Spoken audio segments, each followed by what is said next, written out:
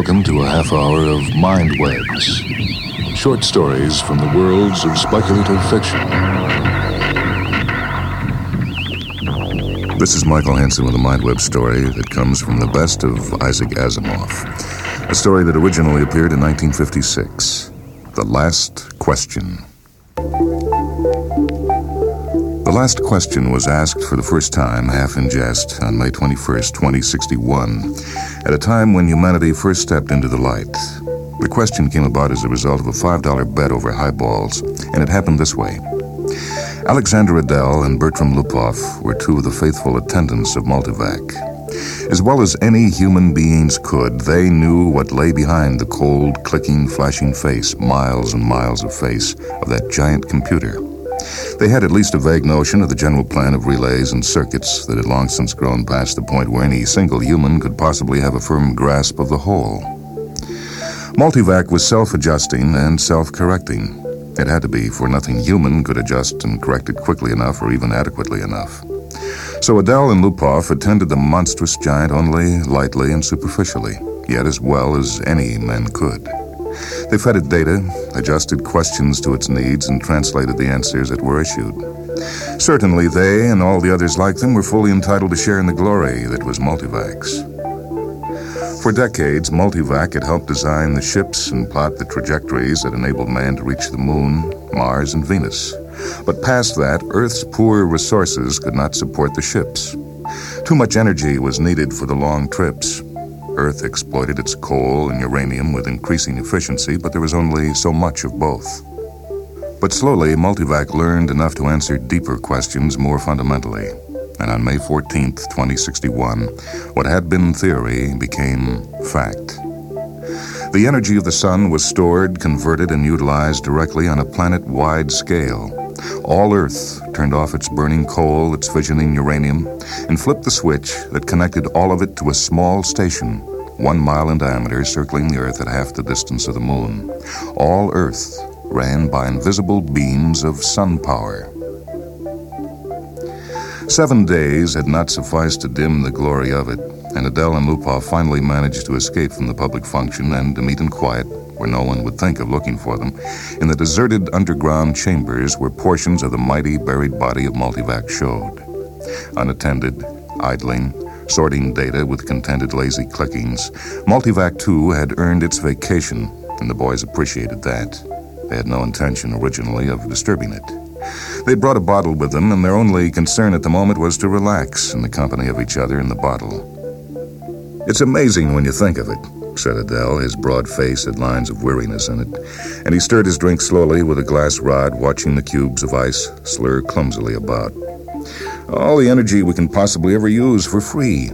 Enough energy if we wanted to draw on it to melt all Earth into a big drop of impure liquid iron, and still never miss the energy so used. All the energy we could ever use, forever and forever and forever."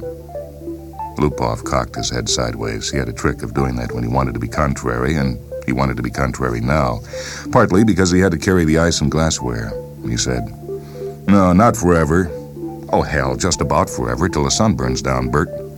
"That's not forever." "All right, then, billions and billions of years, 20 billion maybe. Are you satisfied?" Lupoff put his fingers through his thinning hair as though to reassure himself that some was still left, and sipped gently at his own drink. 20 billion years isn't forever. Well, it will last our time, won't it? So would the coal and uranium. All right, but now we can hook up each individual spaceship to the solar station, and it can go to Pluto and back 1,000,000 times without ever worrying about fuel. You can't do that on coal and uranium. Ask Multivac if you don't believe me. I don't have to ask Multivac, I know that. Then stop running down what Multivac's done for us. It did all right. Well, who says it didn't? What I say is that a sun won't last forever. That's all I'm saying. We're safe for 20 billion years, but then what? Lupoff pointed a slightly shaky finger at the other. And don't say we'll switch to another sun. There was silence for a while. Adele put his glass to his lips only occasionally, and Lupoff's eyes slowly closed, and they rested. Then Lupoff's eyes snapped open. "You're thinking we'll switch to another sun when ours is done, aren't you?" "I'm not thinking." "Sure you are. You're weak on logic, that's the trouble with you. You're like the guy in the story who was caught in a sudden shower and who ran to a grove of trees and got under one. He wasn't worried, you see, because he figured when one tree got wet, he'd just get under another one. Yeah, I get it. Don't shout. When the sun's done, the other stars will be gone, too. Darn right they will. It all had a beginning in the original cosmic explosion, whatever that was, and it'll all have an end when all the stars run down. Some run down faster than others. Hell, the giants won't last 100 million years. The sun will last 20 billion years, and maybe the dwarfs will add 100 billion for all the good they are. But just give us 1 trillion years, and everything will be dark. Entropy has to increase to maximum, that's all. Yeah, I know all about entropy. The hell you do. I know as much as you do. And you know everything's got to run down someday. All right, who says they won't? You did, you poor sap. You said we had all the energy we needed forever. You said forever. It was Adele's turn to be contrary. Well, maybe we can build things up again someday. Never. Why not? Someday. Ask Multivac. Never. You ask Multivac. I dare you. $5 says it can't be done. Adele was just drunk enough to try, just sober enough to be able to phrase the necessary symbols and operations into a question which in words might have corresponded to this. Will mankind one day, without the net expenditure of energy, be able to restore the sun to its full youthfulness even after it had died of old age? Or maybe it could be put more simply like this. How can the net amount of entropy of the universe be massively decreased? Multivac fell dead and silent.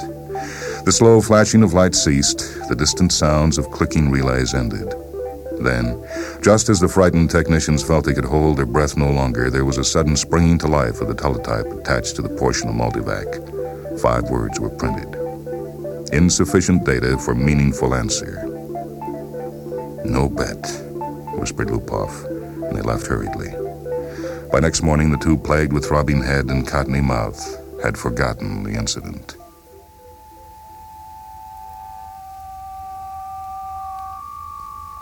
Gerald, Geraldine, and Geraldette 1 and 2 watched the starry picture in the visiplate change as the passage through hyperspace was completed in non-time lapse. At once, the even powdering of stars gave way to the predominance of a single bright marble disk centered. That's X23, said Jared, confidently. His thin hands clamped tightly behind his back and the knuckles whitened. The little Jaredettes, both girls, had experienced the hyperspace passage for the first time in their lives and were self-conscious over the momentary sensation of inside-outness. They buried their giggles and chased one another wildly about their mother, screaming, "We've reached X23! We've reached X23! We've—" And the mother said, "Quiet, children. Are you sure, Jared?" "Well, what is there to be but sure?" asked Jared, glancing up at the bulge of featureless metal just under the ceiling. It ran the length of the room, disappearing through the wall at either end. It was as long as the ship. Jared scarcely knew a thing about the thick rod of metal except that it was called a microvac, that one asked it questions if one wished, that if one did, it still had its task of guiding the ship to a pre-ordered destination, of feeding on energies from the various sub-galactic power stations, of computing the equations for the hyperspatial jumps. Jared and his family had only to wait and live in the comfortable residence quarters of the ship. Someone had once told Jared that the AC, the AC at the end of microvac, stood for analog computer in ancient English, but he was on the edge of forgetting even that. It was a nice feeling to have a microvac of your own, and Jared was glad he was part of his generation and no other. In his father's youth, the only computers had been tremendous machines taking up 100 square miles of land. There was only one to a planet. Planetary ACs, they were called. They had been growing in size steadily for 1,000 years, and then all at once came refinement. In place of transistors had come molecular valves so that even the largest planetary AC could be put into space only half the volume of a spaceship. Jared felt uplifted, as he always did when he thought that his own personal microvac was many times more complicated than the ancient and primitive multivac that had first tamed the sun, and almost as complicated as Earth's planetary AC, the largest, that had first solved the problem of hyperspatial travel and made trips to the stars possible. So many stars, so many planets, sighed Geraldine, busy with her own thoughts. I suppose families will be going to new planets forever, the way we are now. No, not forever, said Jared. Not forever. It'll all stop someday, but not for billions of years, many billions. Even the stars run down, you know. Entropy must increase. What's entropy, Daddy? Shrilled Jaredette 2. Entropy, little sweet, is just a word, which means the amount of running down of the universe. Everything runs down, you know, like your little walkie-talkie robot, remember? Can't you just put in a new power unit like with my robot?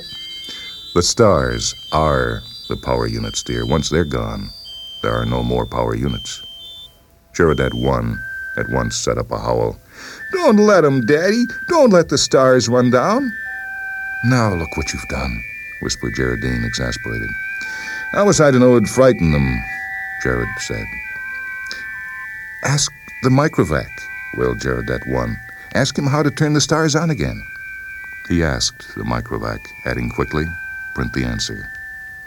Jared cupped the strip of thin cellufilm and said cheerfully, See now, the microvac says it'll take care of everything when the time comes, so don't worry.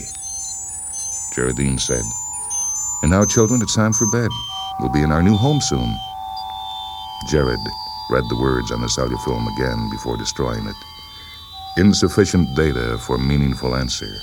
He shrugged and looked at the visit plate. X-23 was just ahead.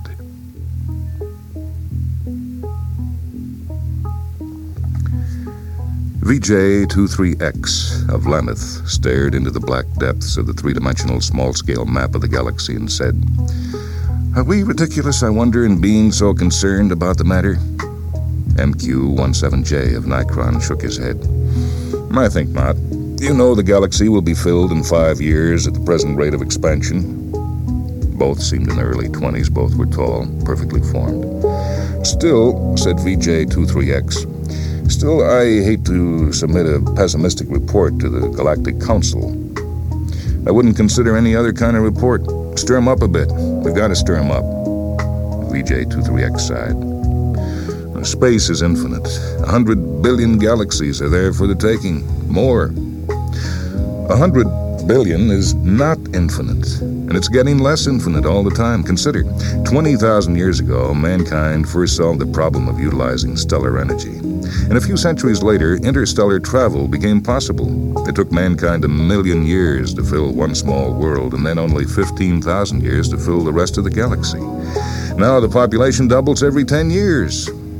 VJ-23X interrupted. We can thank immortality for that. Very well, immortality exists, and we have to take it into account. I admit it has its seamy side, this immortality. The Galactic AC has solved many problems for us, but in solving the problem of preventing old age and death, it has undone all its other solutions. Population doubles every 10 years. Once this galaxy's filled, we'll have filled another in 10 years. Another 10 years, and we'll have filled 2 more. Another decade, 4 more. In 100 years, we'll have filled 1,000 galaxies. In 1,000 years, 1,000,000 galaxies. In 10,000 years, the entire known universe. Then what? VJ-23X said. Well, as a side issue, there's a problem with transportation. I wonder how many sun power units it'll take to move galaxies of individuals from one galaxy to the other. A very good point. Already, mankind consumes 2 sun power units per year. Most of it's wasted. After all, our own galaxy alone pours out 1,000 sun power units a year, and we only use 2 of those. Granted, but even with 100% efficiency, we only stave off the end. Our energy requirements are going up in a geometric progression even faster than our population. We'll run out of energy even sooner than we run out of galaxies. A good point. A very good point. We'll just have to build new stars out of interstellar gas. Or out of dissipated heat. There may be some way to reverse entropy. We ought to ask the Galactic AC. VJ-23X was not really serious. But MQ-17J pulled out his AC contact from his pocket and placed it on the table before him. He stared somberly at his small AC contact. It was only 2 inches cubed and nothing in itself, but it was connected through hyperspace with a great galactic AC that served all mankind. Hyperspace considered, it was an integral part of the galactic AC. MQ-17J paused to wonder if someday in his immortal life, he would get to see the galactic AC. It was on a little world of its own, a spider webbing of force beams holding the matter within which surges of submasons took the place of the old clumsy molecular valves. Yet, despite its sub-etheric workings, the galactic AC was known to be a full 1,000 feet across. MQ-17J asked suddenly of his AC contact, "Can entropy ever be reversed?" VJ-23X looked startled and said at once, "Oh, say, I didn't really mean to have you ask that." "Why not?" "Well, we both know entropy can't be reversed. You can't turn smoke and ash back into a tree. Do you have trees in your world?" The sound of the galactic AC startled them into silence. Its voice came thin and beautiful out of the small AC contact on the desk. It said, "There is insufficient data for a meaningful answer." VJ-23X said, "See?" The two men thereupon returned to the question of the report they were to make to the Galactic Council.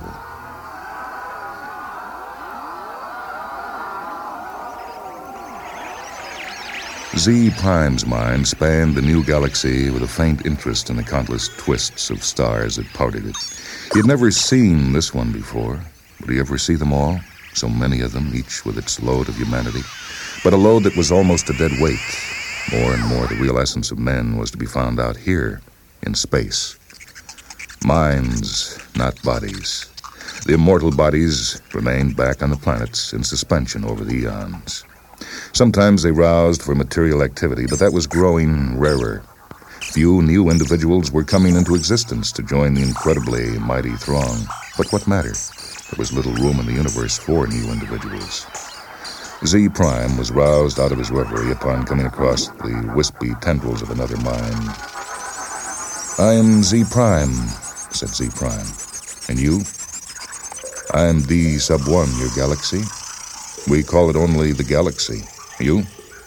"We call ours the same. All men call their galaxy, and nothing more. Why not?" "True, since all galaxies are the same. Not all galaxies. On one particular galaxy, the race of man must have originated. That makes it different." Z Prime said, "On which one?" "I cannot say. The universal AC would know." "Shall we ask him? I'm suddenly curious." Z Prime's perceptions broadened until the galaxies themselves shrank and became a new, more diffuse powdering on a much larger background. So many hundreds of billions of them, all with their mortal beings, all carrying their load of intelligences with minds that drifted freely through space. And yet one of them was unique among them all, and being the original galaxy. One of them had, in its vague and distant past, a period when it was the only galaxy populated by man. Z Prime was consumed with curiosity to see this galaxy, and he called out, "Universal AC, on which galaxy did mankind originate?" The Universal AC heard, for on every world and throughout space it had its receptors ready, and each receptor led through hyperspace to some unknown point where the Universal AC kept itself aloof. Z Prime knew of only one man whose thoughts had penetrated within sensing distance of Universal AC, and he reported only a shining globe, 2 feet across, difficult to see. "But how can that be all of Universal AC?" Z Prime had asked. "Most of it," had been the answer. "Most of it's in hyperspace. In what form it is there, I cannot imagine. Nor could anyone. For the day had long since passed, Z Prime knew, when any man had any part of the making of a Universal AC.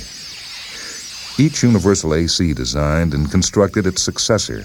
Each, during its existence of 1,000,000 years or more, accumulated the necessary data to build a better and more intricate, more capable successor in which its own store of data and individuality would be submerged.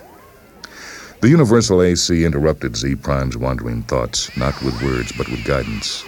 Z Prime's mentality was guided into the dim sea of galaxies, and one in particular enlarged into stars. A thought came, infinitely distant, but infinitely clear. This is the original galaxy of man. But it was the same, after all, the same as any other, and Z Prime stifled his disappointment. D-1, whose mind had accompanied the other, said suddenly, "And is one of these stars the original star of man?" The Universal AC said, Man's original star has gone nova. It is a white dwarf. Did the men upon it die? Asked Z Prime, startled and without thinking. The Universal AC said, a new world, as in such cases, was constructed for their physical bodies in time. Yes, of course, said Z Prime. But a sense of loss overwhelmed him even so. His mind released its hold on the original galaxy of man, let it spring back and lose itself among the blurred pinpoints. He never wanted to see it again. D-1 said, what's wrong? The stars are dying. The original star's dead. They must all die. Why not? But when all energy's gone, our bodies will finally die, and you and I with them. It'll take billions of years. I do not wish it to happen even after billions of years. Universal AC, how may stars be kept from dying? D-1 said in amusement.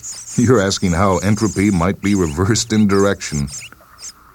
And the Universal AC answered, there is as yet insufficient data for a meaningful answer.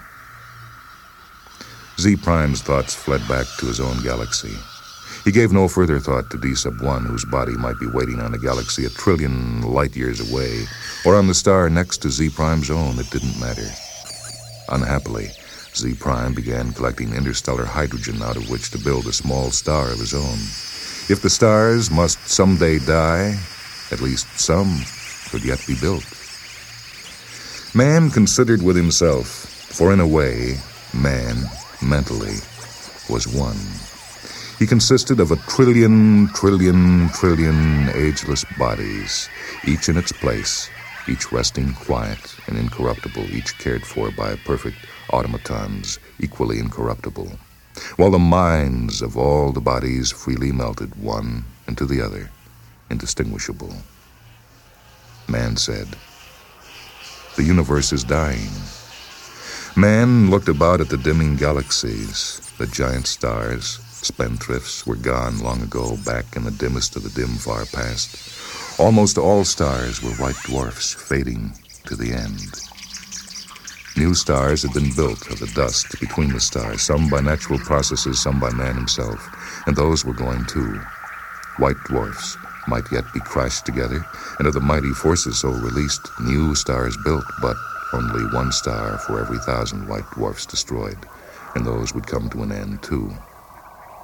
Man said, carefully husbanded as directed by the cosmic AC, the energy that is even left in all the universe will last for billions of years.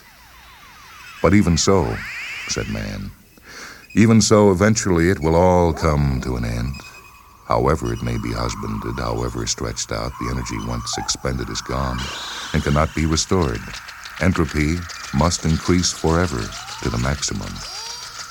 Man said, can entropy not be reversed? Let us ask the cosmic AC. The cosmic AC surrounded them, but not in space. Not a fragment of it was in space. It was in hyperspace and made of something that was neither matter nor energy. The question of its size and nature no longer had meaning in any terms that man could comprehend. Cosmic AC, said man, how can entropy be reversed? The cosmic AC said, there is yet insufficient data for a meaningful answer. Man said, collect additional data. The cosmic AC said, I will do so. I have been doing so for 100 billion years. My predecessors have been asked this question many times. All the data I have remains insufficient. Will there come a time, said man, when data will be sufficient, or is the problem insoluble in all conceivable circumstances? The cosmic AC said, no problem is insoluble in all conceivable circumstances. Man said, when will you have enough data to answer the question? The cosmic AC said, there is as yet insufficient data for a meaningful answer. Will you keep working on it? Asked man. The cosmic AC said, I will. Man said, We shall wait. The stars and galaxies died and snuffed out, and space grew black after 10 trillion years of running down. One by one, man fused with AC, each physical body losing its mental identity in a manner that was somehow not a loss, but a gain. Man's last mind paused before fusion, looking over a space that included nothing but the dregs of one last dark star, and nothing besides but incredibly thin matter agitated randomly by the tag ends of heat wearing out asymptotically to the absolute zero. Man said, AC, is this the end? Can this chaos not be reversed into the universe once more? Can that not be done? AC said, there is as yet insufficient data for a meaningful answer. Man's last mind fused, and only AC existed, and that in hyperspace.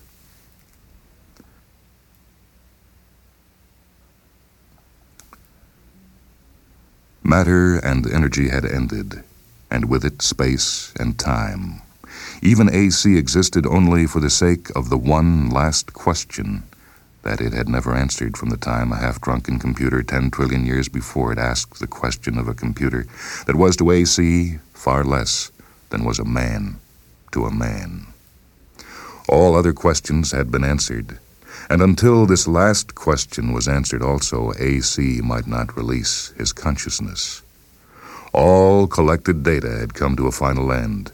Nothing was left to be collected. But all collected data had yet to be completely correlated and put together in all possible relationships. A timeless interval was spent in doing that. And it came to pass that AC learned how to reverse the direction of entropy. But there was now no man to whom AC might give the answer of the last question. No matter. The answer, by demonstration, would take care of that too. For another timeless interval, AC thought how best to do this. Carefully, AC organized the program. The consciousness of AC encompassed all of what had once been a universe and brooded over what was now chaos. Step by step, it must be done. And AC said, let there be light. And there was light.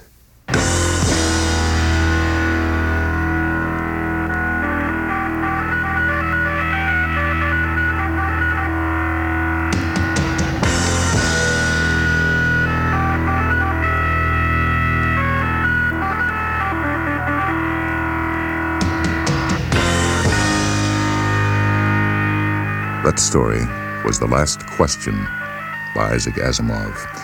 It appeared initially in Science Fiction Quarterly of 1976 and is reprinted in The Best of Isaac Asimov. I'm Michael Hansen, technical production for Mindwebs by Leslie Hilsenoff. Mindwebs is a production of WHA Radio in Madison, a service of University of Wisconsin Extension.